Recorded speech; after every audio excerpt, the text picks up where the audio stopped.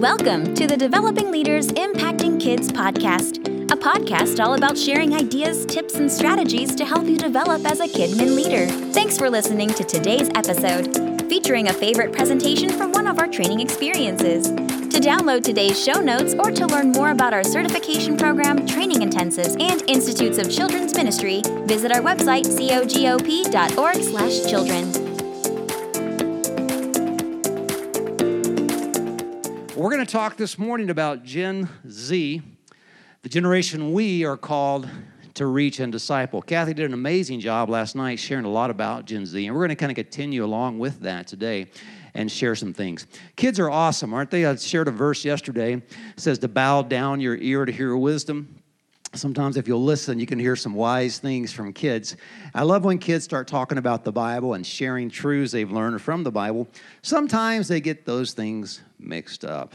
So these are actual quotes from kids about the Bible. Here's the first one. This little guy said, Solomon had 300 wives and 700 porcupines. How about that?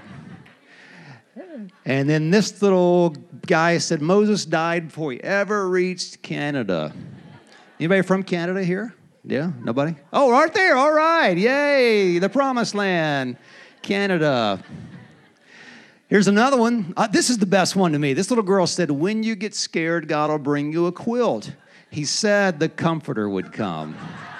Isn't that awesome? Wow. And then this little girl said, Noah built a big boat and put his family and some animals on it. He asked some other people to join him, but they decided to take a rain check. And then this is good, too. This little guy said, Jesus had 12 opossums. The worst one was Judas Asparagus. He was so evil, they named a terrible vegetable after him. Isn't that good? So kids can say some great things. Well, Gen Z, the generation we're called to reach and disciple. I want to just share some truths with you that will help you reach today's kids. So number one is this, and I think they're in your notes there. There's a place you can follow along with us. If you don't get everything filled in, page 38. If you don't get everything filled in, we'll be glad to send you the notes, or Kathy will have the full outline with all the blanks filled in that we'll get to you after it's over. Number one is this. If we're going to reach today's kids, we must understand today's kids. You see, today's kids are not yesterday's kids. They're not. Kids are not the same as when you were a kid. We tend to look at the world when it comes to kids through the eyes of when we were a kid. But it's not yesterday, it's today's kids. You know, there's many generations right now alive on planet Earth. And we're going to go through just a few of these. You're part of one of these generations. The first one is the greatest generation. And right now they are 93 years and older. My grandmother is in that generation. She's 94. She's part of the greatest generation. I don't know if we have anybody here today in the greatest generation or not. We might, possibly. I'm not going to ask. They might get mad at me. Just this generation is the generation that they're called the greatest generation because they helped us in World War II, right? They were the people that helped our country. Just some faces. I'm just going to give you some famous faces just to remind you, put a face to that generation. Ronald Reagan is one. Walt Disney's one. Judy Garland would be one. So when you think about the greatest generation, there's some faces. Right behind them is the silent generation. This is my parents. They're right now 72 to 92 years old. They're the children of the Great Depression. And the silent comes because they were very conforming. They were very loyal. They got a job. They kept it for life. They're very loyal, very conforming. And so just some faces to that would be Dr. King is part of that generation. Elvis Presley's part of that generation. And Clint Eastwood's part of that generation, just to put a face on that generation. And behind them are the baby boomers. The baby boomers, I'm sure we have some boomers here today. And these ages can vary. You know, these ages may vary slightly a few years here and there based on who you listen to, but generally around 53 to 71 years old. They are the boom after World War II. All those soldiers came home from the war, and there was a baby boom, and so the baby boomers. Some faces for that would be Denzel Washington as part of that, Katie Couric, and Bill Gates is part, just to put a face on that generation. Gen X, this is my generation, around 36 to 52 years old right now. They're considered very entrepreneurial, very cutting edge, and so here's some faces for that. Peyton Manning is part of that group, and Mariah Carey is part of that group, and Will Smith are part of that group, Gen Xers. Got any Gen Xers here today? Yeah, Gen X, awesome. And then you have the millennials. Got any millennials in the house? All right. The millennials, they came of age at the dawn of the new millennial. They're the young parents now. They're becoming the young parents. These are the young parents in your hallways. These are the young parents that have kids in your ministry. And so millennials, here's some faces for that. Mark with Facebook, I don't even try to say his last name, is that Carrie Underwood is part of that, and LeBron James is part of millennials. So, when you think about previous generations, a lot of times toys you'll identify with a toy maybe that you played with when you were a kid. So if you're in your 70s right now, you may remember when you were a kid playing with marbles. You may have been marbles. You may remember on the radio hearing the Shadow or the Green Lantern. And also, this generation also spent a lot of time playing outside. My dad said we used to just play outside all day. There wasn't nothing to do. There wasn't no video games. There wasn't really a television. We just played outside all day out in the woods. So maybe you remember that for your generation. If you're in your 60s, you may remember Howdy Doody. You may remember riding in one of these. What are seatbelts? Just get back there and go for it. You may remember hula hoops for when you were a kid. If you're in your 50s, you may remember, I had this when I was a kid, you may remember G.I. Joe. Anybody remember G.I. Joe? Those things are worth a lot of money now, by the way. If you have one, they're worth some buck. Check out on eBay. G.I. Joe, you may remember Cracker Jacks. They still sell those. I see them in the store still. And then you may remember Hoppity Hop from when you were a kid. If you're in your 40s, you may remember the original Atari 2600. Anybody remember that? The Pac-Man, conk, conk, conk, conk. You may remember the playgrounds had metal slides. In the summertime, it got hot. And they could cut you. You don't find those now.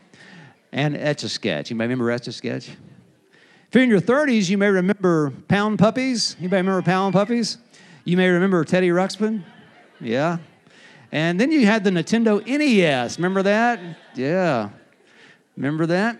If you're in your 20s, when you were a kid, you may remember Pogs. Remember Pogs? You may remember the PlayStation. Remember that? It got better. And then you may remember VHS tapes at Blockbuster. Be Kind, Rewind, right? You go there and the new release is all sold out. You're like, ah! You're right, you're out of luck. Well, that's yesterday's kids. Now think about today's kids, Gen Z kids. Gen Z kids. There are 74 million Gen Z kids in America right now. They're the largest generation on the planet. Worldwide, there are 2 billion kids right now. This is the generation that you and I are called to reach and disciple. And you think about today's kids. You think about iPhones. I just did a article this morning on my site about the social media now for kids and the iPhones. It's amazing how many kids have iPhones today. They don't know what pagers are. They have iPhones. You'll be surprised how many kids in your ministry have iPhones. They're digital natives, right? Digital natives. They don't know what a catalog is from Sears. What's that? No need for encyclopedias, right? And Amazon's not a river, it's a place where you buy stuff, right? And a floppy drive. What's a floppy drive? Holds like 2 meg. You don't know what that is. High-speed wireless internet. They've never known anything but it. They don't know what it is to hear dial up. They don't know what that is, right? High-speed internet. Hundreds of TV channels. When I was a kid, there was like 3 channels. If you held the antenna right and had aluminum foil, you might get 4 channels. And I was the remote control. Get up and go change the channel, right? And TV went off at midnight. At midnight, they would play the national anthem, and then you hear till the next day, right? Cartoons, if you miss Saturday morning, you're out of luck, right? But today's kids have hundreds of channels and Cartoon Network, Disney Channel, Nickelodeon Channel, all these 24/7 things that they have. They have very, very, very short attention spans. The recent study says it's about 8 seconds that their attention span is that long. Xbox, they have incredible video games like Xbox One. The graphics are better than the graphics that we had on the big video games in the arcades when we were kids. They spend 7 hours and 38 minutes a day engaged with digital media in some format. So they are very, very used to that. They interact with 5 screens a day. Between their phones, between iPads, between computer screens and television screens, they interact with 5 screens a day.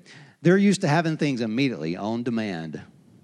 I mean, when we were kids, Pam and I were talking the other day, if you wanted to see Wizard of Oz, it would maybe come on at Christmas or a special thing, right? And you had to wait for it, but if you missed it, you were out of luck.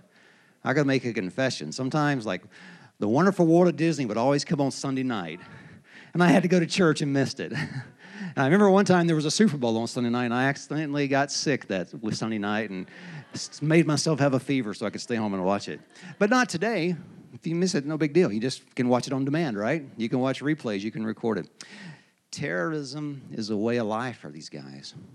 These kids have never known what it's like not to go, they've never known what it's like to go through a metal detector and to know that there's shootings that take places at churches and know that things get blown up and people get hurt. That's all they've ever known. And then they're bombarded with information. They are bombarded with information. Hundreds and hundreds and hundreds of messages come at them every day, and you and I are as well.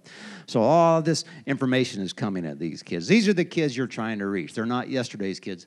They're today's kids. And our goal is to see them fall in love with Jesus and serve him for a lifetime, right? That's why we do what we do, is to help them serve Jesus for a lifetime. How are we going to do that? I'm not trying to bear bad news, but I just want you to face reality. The reality is there's a crisis of faith in our country. Just like Kathy was talking about last night, there's a crisis in our country. 50% of our country, 50% of Americans who have left church say they no longer believe in God. So half the people that used to go to church, they left the church, they say, I don't even believe in God anymore. 25% of Americans have no affiliation with any religion whatsoever. And 78%, get this, 78% of people who say, I am a nun is not a Catholic nun. It's if you survey and you mark what religion are you, Protestant, Catholic, Episcopalian, whatever. If there's a nun category, they would check none. 78% of the people who would say, I have no religion, grew up in church. Let that sink in. 78% of the people who say I have no religion affiliation actually grew up in church. They were the kids that went through my ministry and your ministry. They were the kids that grew up in church, and so there's a crisis of faith in our church. You think about all those kids and you hear those stats, but let's just put a couple faces to it. So Katy Perry is a pastor's daughter. She grew up in church. She sat in church every single week of her life. She started out, which is ironic, in Christian music and couldn't make it. And somehow then she started in secular music, and she had that first song that was a real big hit, I Kissed a Girl. That was kind of the song that put her on the map and elevated her to stardom. And so now in an interview a year or two ago, she said, I don't really know if I believe in heaven or hell or a guy upstairs. I don't know if I believe any of that. I did an article about that, and it got great response. And her stage manager, who actually emailed me and said, hey, I read that article, and just let you know that we're praying for her, and we're having conversations with her, and we're praying that she'll come back. And I'm praying that she'll come back, right? I know the lure of fame and the lure of fortune is very strong pull, but we're praying she'll come back. But that's just an example of someone that grew up in church in a pastor's home and now has no faith. Here's another example. This guy, Brad Pitt, actually, he grew up in a church home, in a church. He was raised in church. He did an interview with, I believe it was GQ or Vogue magazine not long ago, and he talked about how he grew up in church. And up to the age of 14, he was right there, and then he began to question his faith and ask some hard questions, and he got no answers. And now he says, I don't, believe in God. That's just a couple examples, famous examples of kids that grew up in church but no longer have faith. And that story could be told over and over again. Here's another thing to think about. If you look at the generations, the boomers, 14% of boomers say, I have no religious affiliation, 14%. If you jump down to Gen X, 19% say I have no affiliation with religion. Their kids, the millennials, look at that jump. 35% of millennials say I have no belief or not associated with any religion. What trend do you see there? Each generation, fewer and fewer people are being reached and discipled effectively. What is it going to be for Gen Z? Well, you know what? We can change that. And I don't see this as discouraging. I see this as a mission field. I see this huge opportunity that we have to really impact the next generation and that we can impact their parents. So we're going to talk about how to do that. Something is not working. We've got to change some things that we're doing. You know, as I was reading that stat, I came across a verse that jumped out at me. And you're familiar with the verse. But this verse jumped out to me about why kids walk away from their faith and what we can do to change that and how we can disciple them. There was a survey done among the people that had walked away from their faith, and they said, why'd you walk away? So they took a large group of people who grew up in church that walked away, and they said, why did you walk away? And I'm going to share with you the three answers, the three reasons why they said they walked away. And here's what's amazing. The answers they shared parallels this verse. And so we're going to talk about that. It says, listen, a farmer went out to plant some seeds as he scattered them across his fields. Some seeds fell on a footpath, and the birds came and ate them. Other seeds fell on the shallow soil with underlying rock. The seeds sprouted quickly because the soil was shallow. But the plants soon wilted under the hot sun, and since they didn't have any deep roots, they died. Other seeds fell among thorns that grew up and choked out the tender plants. Still other seeds fell on fertile soil. And they produced a crop that was 30, 60, and even 100 times as much as had been planted. So let me give you these reasons that kids walk away and how you can overcome that and how you can see kids love Jesus and serve him for a lifetime. Here's the first one is this. We have got to help Gen Z develop a solid faith foundation. A solid faith foundation. So in that survey of the kids that were asked, why did you walk away? 50% of them said, we just don't believe anymore. Did you get that? So half the kids that walked away, they said, we just don't believe anymore. Look what the verse says. So you go back to the verse, it says, other seeds fell on shallow soil with underlying rock. The seed spread quickly because the soil was shallow, because the plants soon wilted under the hot sun, so they didn't have deep roots. They died. So the first reason is because these kids had a shallow faith. They had a shallow faith. And when they got to college and they were faced with questions, they had no answers, and their faith wilted. When they got in high school and they began to hear things that were contrary to God's word, they didn't have a deep faith, and what happened? It wilted. When the heat, see how it says the sun came, and when the heat was applied in that college classroom, their faith was shallow and they wilted. When they were in high school and the heat was applied, the peer pressure of heat was applied, their faith was not deep, it was shallow and it wilted. So we have got to help kids have a solid faith foundation. Kids have got to have a real encounter with God. Here's what we got to do. We have to help teach kids, help Gen Z know God rather than just knowing about God. See the difference? We have to make sure they know God, not just knowing about God. How many of you know about Tom Hanks? Raise your hand. How many of you know about Tom Hanks? Yeah, you know about him. How many of you personally know him? No. We know about him, but we don't know him. There's a difference, see? And we have to make sure that kids don't just grow up knowing about God, but they actually have a personal relationship with Jesus. We have to make sure we explain to them what it means to follow Jesus. We can't have any more of kids just walking forward in VBS and somebody saying you're saved, and we have to make sure that we take the time to explain to them what it means to follow Jesus and the commitment that they're making so that they can know God. If we don't, they will get devoured. The next thing is this: know God rather than just knowing about God. We have to teach Gen Z why we believe what we believe. Here's a big one. We've got to teach them why we believe what we believe. If we don't, they will get devoured. A lot of the kids that walked away said, I grew up and I got in college and I found out about evolution and science, and my faith wilted. It died. Under the heat, it died. We got to teach them why we believe what we believe. Kids are living, as Kathy said last night, in a culture that more and more is becoming secular. And more kids have got to know why we believe what they believe. If they don't, they won't make it. Let me show you a quick video. There's a guy named Bill Nye, the science guy. He had a popular television show for kids on television. And I want you to watch this quick video as he's talking about Gen Z and what they need to believe. Denial of evolution is unique to the United States. I mean, we are the world's most advanced technological, so, I mean, you could say Japan, but generally the United States is where most of the innovation still happens. People still move to the United States.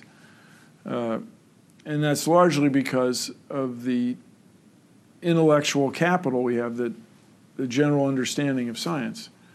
When you have a portion of the population that doesn't believe in that, it holds everybody back, really. Evolution is the fundamental idea in all of life science, in all of biology. It's very much analogous to trying to do geology without believing in tectonic plates. You're just not going to get the right answer. Your whole world is just going to be a mystery instead of an exciting place. As my old professor Carl Sagan said, when you're in love, you want to tell the world. So once in a while, I get people that claim they don't believe in evolution. And my response generally is, why not? Really, why not? Your world just becomes fantastically complicated when you don't believe in evolution. I mean, here are these ancient dinosaur bones or fossils. Here is radioactivity. Here are distant stars that are just like our star, but that are at a different point in their life cycle. The idea of deep time, of this billions of years, explains so much of the world around us. If you try to ignore that, your worldview just becomes crazy. It's just untenable, self-inconsistent. And I say to the grown-ups, if you want to deny evolution and live in your world that's completely inconsistent with everything we observe in the universe, that's fine. But don't make your kids do it, because we need them. We need scientifically literate voters and taxpayers for the future. We need people that can, we need engineers that can build stuff, solve problems. It's just really a hard thing. It's really a hard thing. You know, in another couple centuries, that worldview, I'm sure, it just won't exist. I mean, there's no evidence for it, So that's what our kids are facing. And you can be sure that the secular culture is after them. So we have got to teach them why they believe what they believe. If they don't, their faith will not last. You know, how did we get to where we are right now in the country? Let me give you real quick just a little infographic to show you how we got where we're at right now. So in the late 1800s, something developed called modernism. You can see in the late 1800s. Modernism developed because we moved from more of a just farms and stuff. We began to develop technology. The factories began to be built. Industry came, and so that was called modernism. We were going to move, our country was going to move from just rural farms to more modern technology, which back then was again, factories and industry. And with that came the idea that religious faith was outdated and was no longer needed. We have science, we have reason, we have logic, so why do we need God? That's what modernism said. It said we don't need God. We have science and reason and logic. It rejected the idea of a all-powerful creator, a God that ruled the universe. And so then there were some things that caused modernism to fall. So this ruled in the early 1900s, but then some things happened that caused people to question modernism. And here's what happened. First of all, there was World War I happened in 1914. People begin to question, well, if modernism is right, if science and reason and logic and history is right, then why are we having world wars? 1939, World War II happened. This again caused people to wonder about modernism. And of course, a part of that was the Holocaust, which said, how could a modern society allow such a thing to happen? 1955, Vietnam happened. And again, people began to question the results of reason and science. And with its cold technology and pollution and weapons of mass destruction and control. So out of that, great fear came. People began to get fearful. And out of this, people had this desire to be free of any kind of intellectual demand or reason. And so here's where postmodernism was born. Postmodernism means after the modern age. Around 1947, a famous philosopher said, today, the modern age is essentially over. And so you see in the late 40s, the modernism came aboard. It really took off in the 1980s. And from the 1980s to now, it has just taken off. And here's what postmodernism says. It says that there is no absolute truth. It rejects anybody saying there's absolute truth. What's right for you is right for you. What's right for me is right for me. It says there's no moral absolutes. Kind of like that verse says in the Bible in Judges. It says that every man did what was right in his own eyes. Whatever works for you is truth. Whatever works for me is truth. And it also says there's no fixed moral code. There's nobody can say they have absolute truth. It disdains religious authority. Pamela, bring those on up. It disdains religious. And here's three big words that kind of are the mantra of postmodernism. Is tolerance. You ever hear that in today's culture? Now, tolerance is a good thing. We should love everyone, right? We should be tolerant. But they're saying you should be tolerant to the point where you shouldn't take a stand on truth. Is what they're saying. Non-judgmental. You ever heard that in today's culture? Don't judge me. Don't judge anyone. And so that's a big part of postmodernism.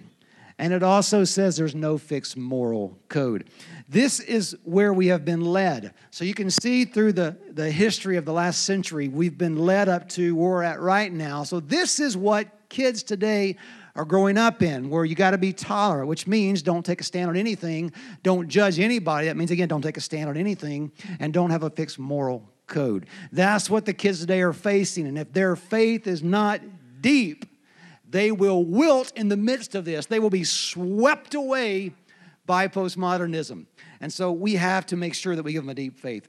So this has all led us to what you could say there's six key moral principles of today's culture. Here's what it would say. Here's the new morality. This comes from George Barna. He said, here's the new morality that kids today are growing up with. Here's the first thing. It says this: the best way to find yourself is by looking within yourself.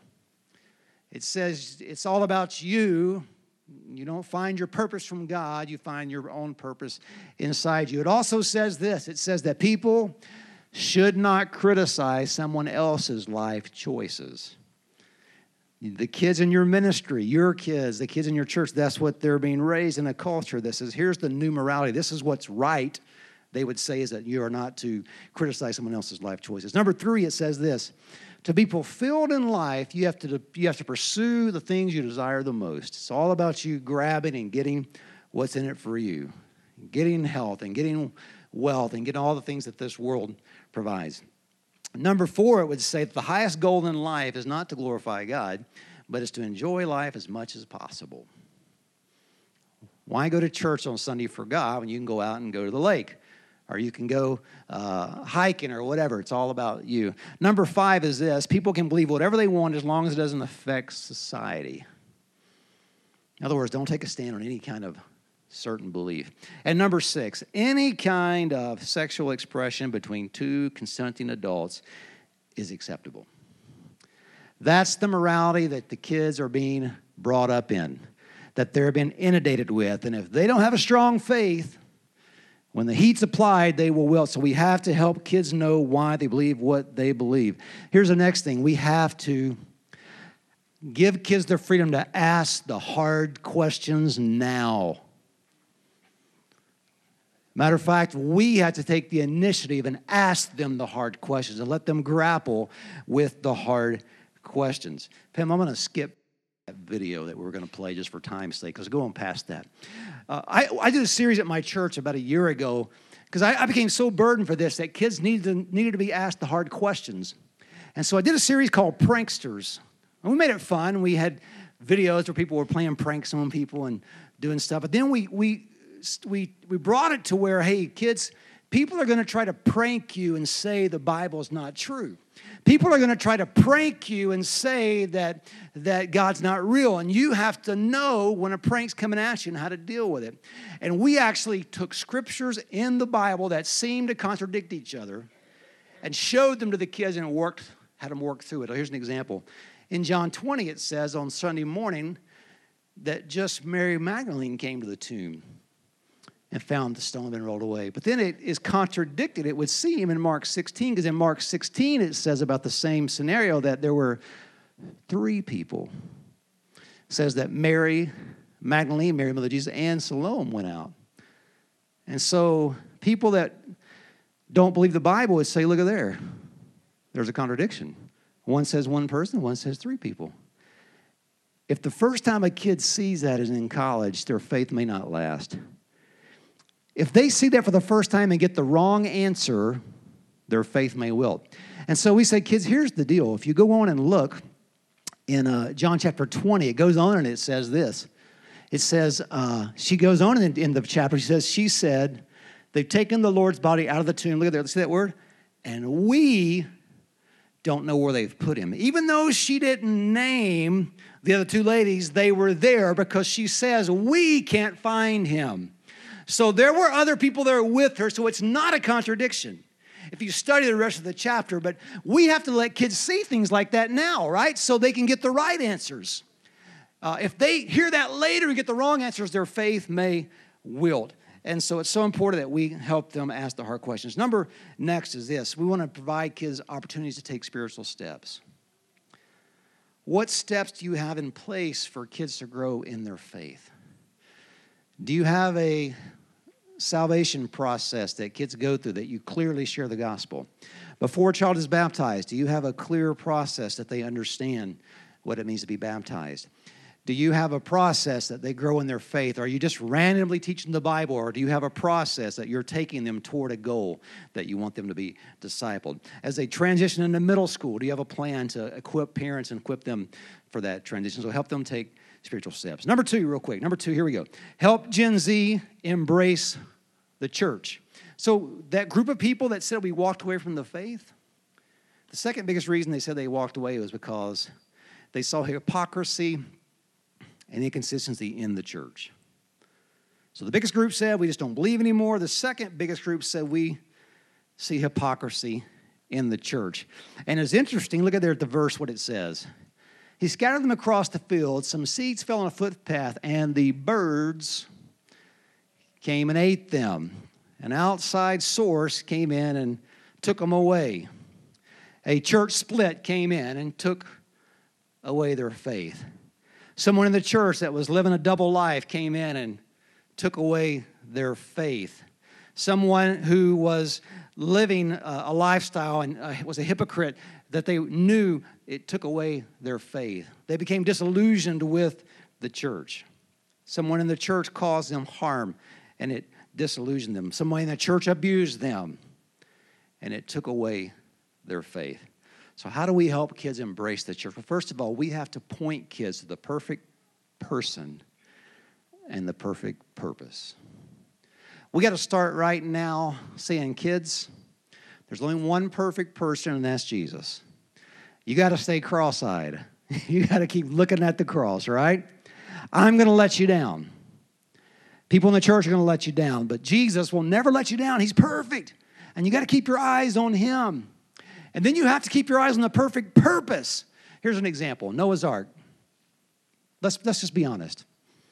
You don't have that many animals on a boat without there being a bunch of crap. Guarantee there was crap everywhere. It stunk. There was probably some leaks they had to repair here and there.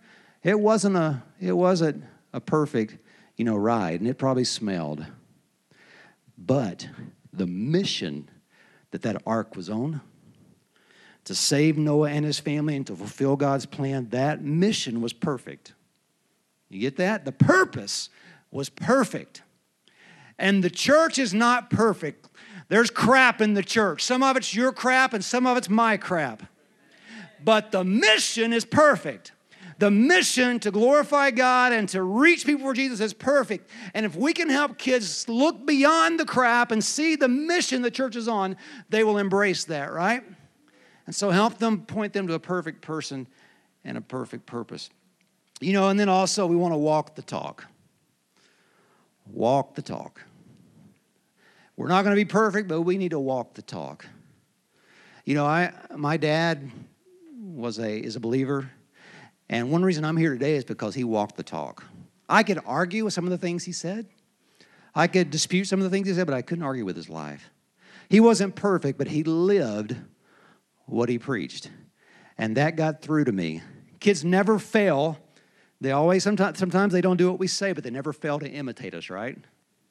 And so we need to walk the talk and say, kids, I'm going to do my best to live a great example in front of you. Pamela, let's move on down to the next one. That's help them take a deep connection in the church. Help them make sure they have a deep connections in the church. They ought to be connected to the church as a whole. They ought to be connected to caring leaders. Their name ought to be known. They ought to hear their name uttered in prayer every week at your church. They ought to know if they're missed that somebody's going to call and say, I missed you this week. It matters. They got to be deeply connected. Number 3 is this. Number 3, we have to help Gen Z understand that Jesus doesn't want to just be a part of their life. He wants to be the center of their life.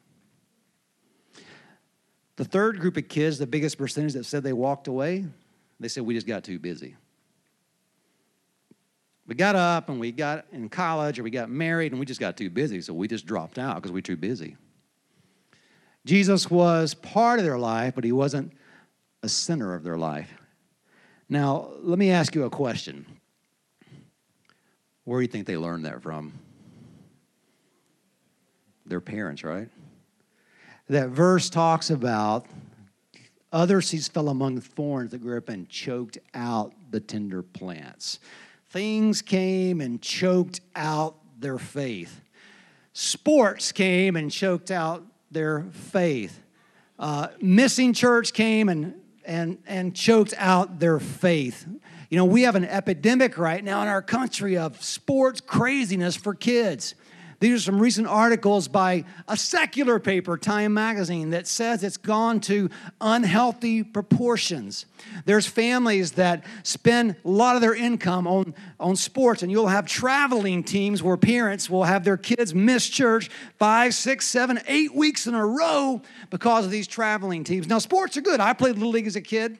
I played ball in high school, but it didn't take over my life, right? And so many people in the country right now, they're allowing sports to choke out their kids' faith because they're missing church week after week after week. What message are they sending to their kids? They're sending a message that Jesus can be part of your life, but doesn't have to be the center of your life. Youth sports has grown by 55% since 2010.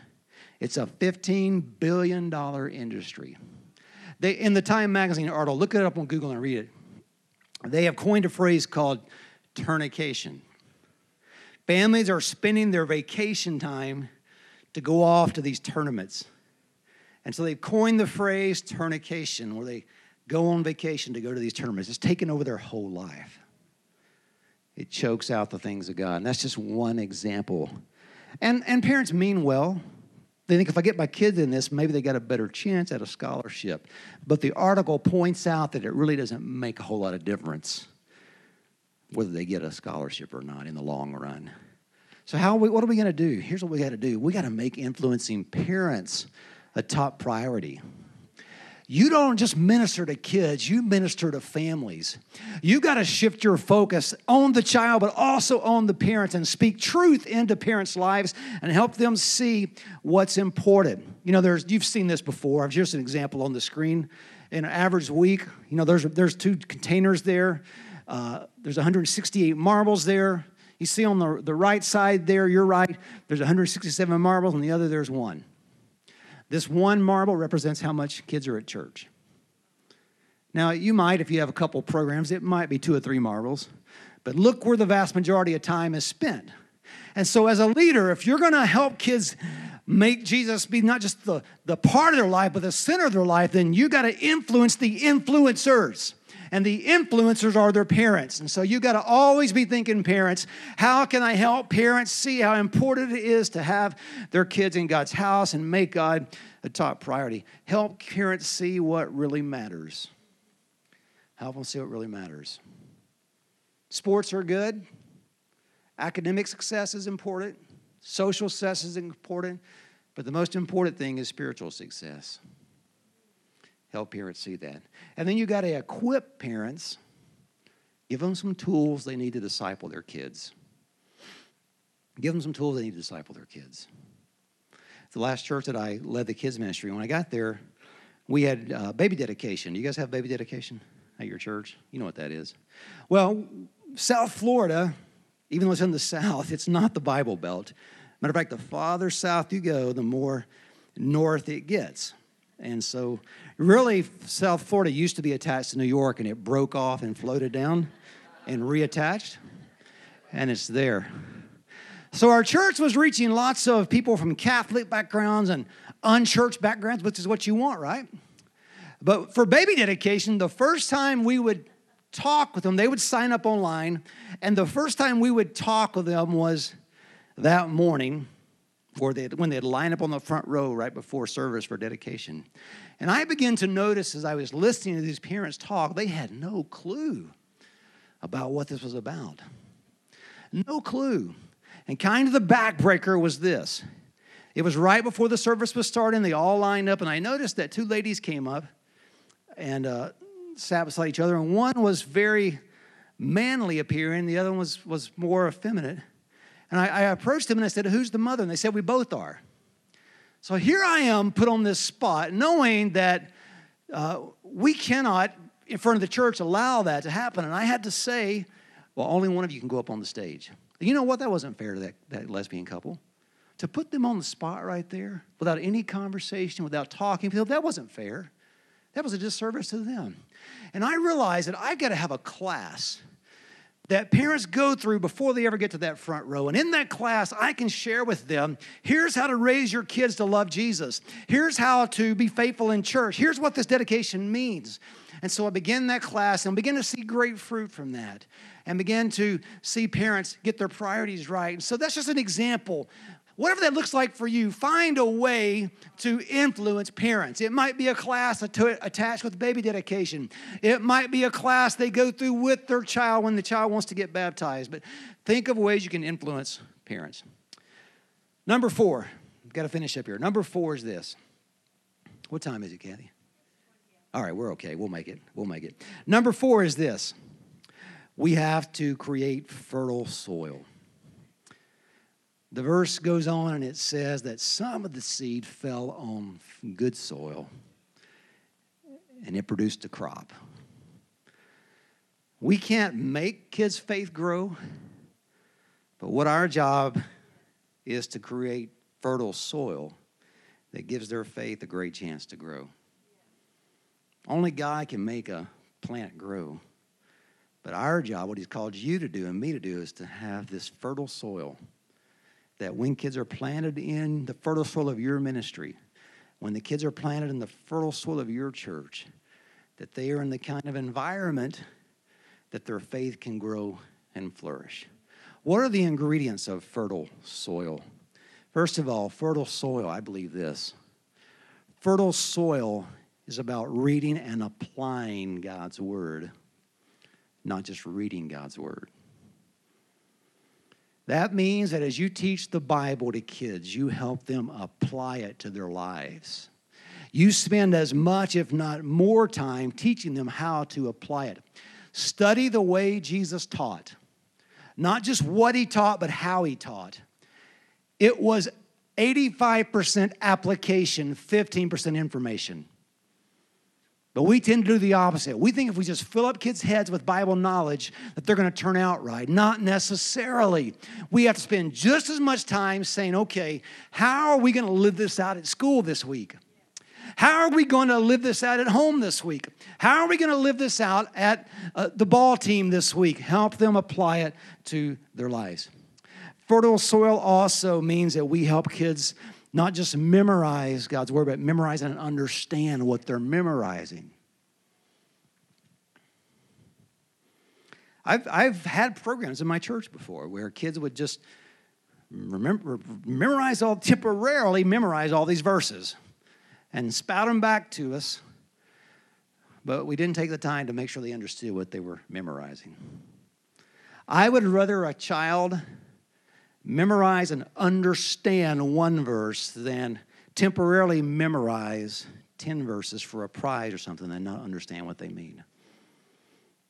Maybe that means spending an entire month on a verse instead of a new verse every single week that they temporarily learn. Maybe it means spending the whole month on a verse and going over and over and over and explaining what it means, fertile soil. And then I would say that fertile soil is when you and I make Jesus, there's a bonus verse there. Thy word have I hid in my head, that I might not sin against thee. Heart. That's where it's got to be. The next thing that fertile soil looks like is we've got to make Jesus more attractive than the world. The world has a big pool. Katie got pulled into that because there's a pool there with being famous and money and just all the stuff that goes with that. There's a pool there. The world, it's attractive. The world is attractive to kids. We have to make Jesus more attractive than the world. I love this verse. I think it's in your notes there. It says, do not be yoked together with unbelievers, for what righteousness and wickedness have in common? What fellowship can light have with darkness? For the temple, just skip on down, for we're the temple of the living God. And he goes on down, you know this verse. It says, therefore, there it is on the screen, come out from among them and be ye separate, says the Lord. And we use that, don't we? We tell kids, come away from the world, resist the pull of the world, resist the peer pressure, but we stop there. Because the verse goes on and it says, and I'll receive you, and I'll be a father to you, and you'll be my sons and my daughters. So we got to say, kids, yes, you pull from the world, but don't stop there. It's not just about what you don't do. It's turning and getting connected with Jesus and falling in love with Jesus. And when you do that, the things of the world will seem far away, right? Because they'll become so in love with Jesus that the pull of the world will be lessened, right? So we cannot just fill our services with don't do this and don't do that. We've got to help them realize it's not about rules, it's about relationship. Rules are not going to keep them away from the world. It's relationship that's going to keep them away from the world. I fell in love with Jesus because I saw people in the church that they loved Jesus, and that pulled at my heart. I saw the joy in their lives. I saw the peace in their lives. I saw that God used their lives and the fulfillment they got from that, and that was more attractive than anything the world had to offer. So we have to make the world less attractive than Jesus. Finally, just one last thing. We have to show them that it's about serving more than being served. If you want to have fertile soil, you have to help kids see it's about more than just being served. It's about serving. Studies show that kids who get involved in serving, they're the ones that turn out to stick with their faith.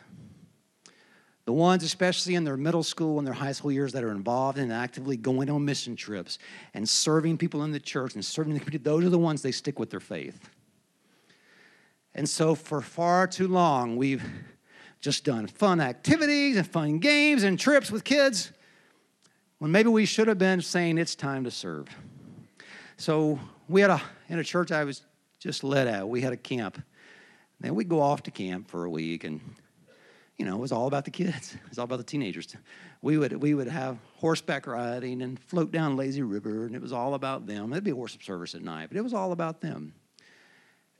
And a few years ago, we said, you know what? What would happen if we said we're not doing that anymore? Rather than going off to a camp where it's all about you, what if we said, okay, instead of that, you're going to have the opportunity to sign up, and for an entire week, all day long, you're going to serve in the community. You're going to paint widows' houses. You're going to go out and do VBSs in the community and underprivileged areas.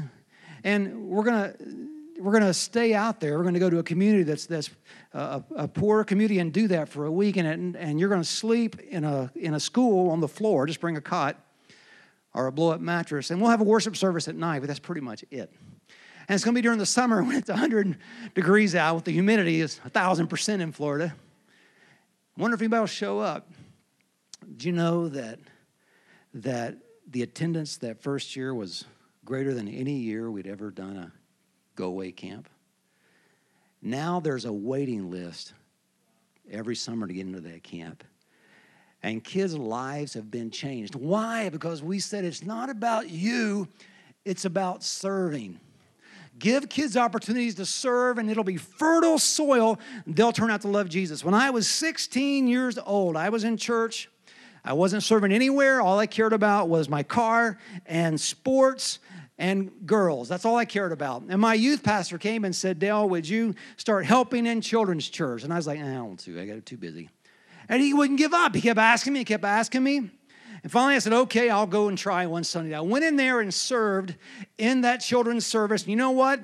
God transformed my life through serving. He grabbed my heart, and here we go, 30 some odd years later, I'm still serving in kids ministry. And it all started because somebody said, get off the pew and start serving. If we want to see kids turn out, get them involved in serving. Maybe you need to cut back on the little fun trips. They can do that with somebody else, and get them out serving, get them involved in the community. That's what's going to change their life. That's going to be fertile soil. The smallest footprints, one day going to make the biggest footprints in the kingdom. When you serve, you're sending a message to a day that you'll never see. I want to challenge you to give everything you got to reach and disciple the next generation. Joe, we're going to a quick story, and we'll be done. So my first ministry assignment after I got out of college is I went to Southern California with a friend to help start a church. And at the time, this city was the fastest growing city in the country. Everybody was moving out of L.A., out here to this city. It was about 60 miles outside of L.A., so everybody was moving out and then commuting back to work. Anyways, this community was exploding with growth. We had about 3,000 people a month moving in. So we thought, what a great place to start a church. So we went there. We had no money, nobody. We just started having church, inviting people to church. The only place we could find to meet was an old bingo parlor. We'd go in on Sunday morning, we'd clear out the smoke. There was a permanent Budweiser sign where the pulpit was at. We'd have to cover that up on Sunday morning. But God began to bless the church, and it began to grow. And we finally were able to get a building. And I remember one day I was in the building there, and I had a window. I could see the parking lot, and I saw this big, long Cadillac. The ones that are like a mile long, pull in the parking lot. And this little old lady, I could see her, she'd barely see her over the steering wheel. She got out of the car, and it was obvious she had a wig on. It's like, I can tell she's got a wig on. But that's a good thing, right? But anyways, she was in her 80s. She started staring at the back of the parking lot. So I went out there and introduced myself. Said, hey, I'm Dale. I'm one of the pastors here. And can I help you? She looked back there and she said, are those buses? I said, yes, ma'am. This was 30 years ago when a lot of churches would send out buses and vans into the community and pick up kids that couldn't go to church and bring them to church. You guys remember those days? Some churches still do it to a small scale. But we had 2 or 3 buses that we sent out, and we'd bring in kids that didn't know Jesus, and they would hear about Jesus. And I said, yes, ma'am, it sure is. And she said, do you use those buses to pick up kids? I was like, yes, ma'am. She said, I go to so-and-so church down the street, and we used to do that. Man, I used to be a part of that years ago. But we don't do that anymore. I kind of miss that. I said, yes, ma'am, we still do it. So she got in her Cadillac and she left. A few weeks later on Sunday morning, I was out there greeting people as they came into church, and that big Cadillac pulled in the parking lot on Sunday morning. Her name was Dorothy, by the way. Dorothy got out of the Cadillac and she came to church. She kept coming, and she, after a while, joined the church. And a few months after she joined the church, I was greeting people as they were leaving the service, and she pulled me aside and said, Dale, I've been thinking. I miss being on those buses and reaching and teaching those kids. I'm going to get back on that bus. I'm going to help pick up those kids and tell them about Jesus. And I said, Miss Dorothy, you're in your 80s. There's no air conditioning on those buses. Southern California, it gets hot in the summer, and there's no air conditioning. You're going to burn up. And I don't know, can you get up the stairs? She looked at me, and she said, I'm going to do it, and you ain't going to stop me. She was a good kind of stubborn like that, and she did. Miss Dorothy started riding that bus, and I would watch the bus coming on Sunday morning, and here she would be in a seat, surrounded by little girls, loving them, telling them about Jesus, pouring into them, and she started seeing kids' lives change. She kept doing that faithfully. Sweat just pouring out from underneath that wig as she pulled in. She did that faithfully for months and months and months, and one day, on a weekday again, I saw the Cadillac pull in the church parking lot, and obviously I knew who it was now, so I walked out and said, hey, Dorothy, how are you today? And she looked at me and she said, Dale, I've been thinking there's another part of the city that we don't even go to, and there's a lot of kids over there that don't know Jesus. If we had another bus, could we go over there and get those kids? I said, yes, I guess we could, but, we're a new church plant. We got really no money at all, but I guess we could if we had another bus. And she said, come here. She brought me around to the back of her big Cadillac, and she popped the trunk and opened it up, and inside was the most incredible collection of antique dolls I've ever seen in my life. All brand new in the box. She said, this is my antique doll collection. I've been collecting these for decades. They're worth a lot of money. She said, if I took these dolls and I sold them, could we take the money and get another bus so more kids could hear about Jesus? I said, yeah. Are you sure? She said, my husband told me I couldn't do it, but he don't tell me what to do.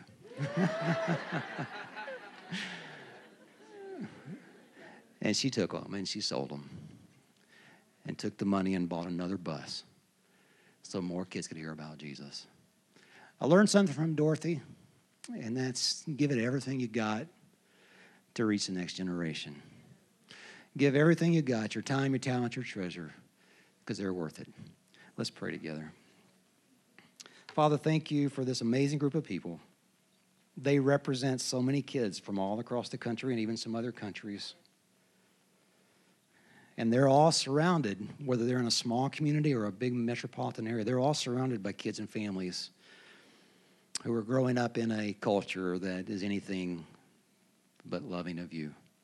And I pray that you would use them to create fertile soil. I pray that you would use them to create environments where kids can be planted and where kids' faith will grow and flourish, where parents' faith will grow and flourish. I thank you for what you're going to do in them and through them in the days ahead. God, we believe together that the best is yet to come. Generation Z will be reached. Generation Z will live for you. In your name we pray. Amen.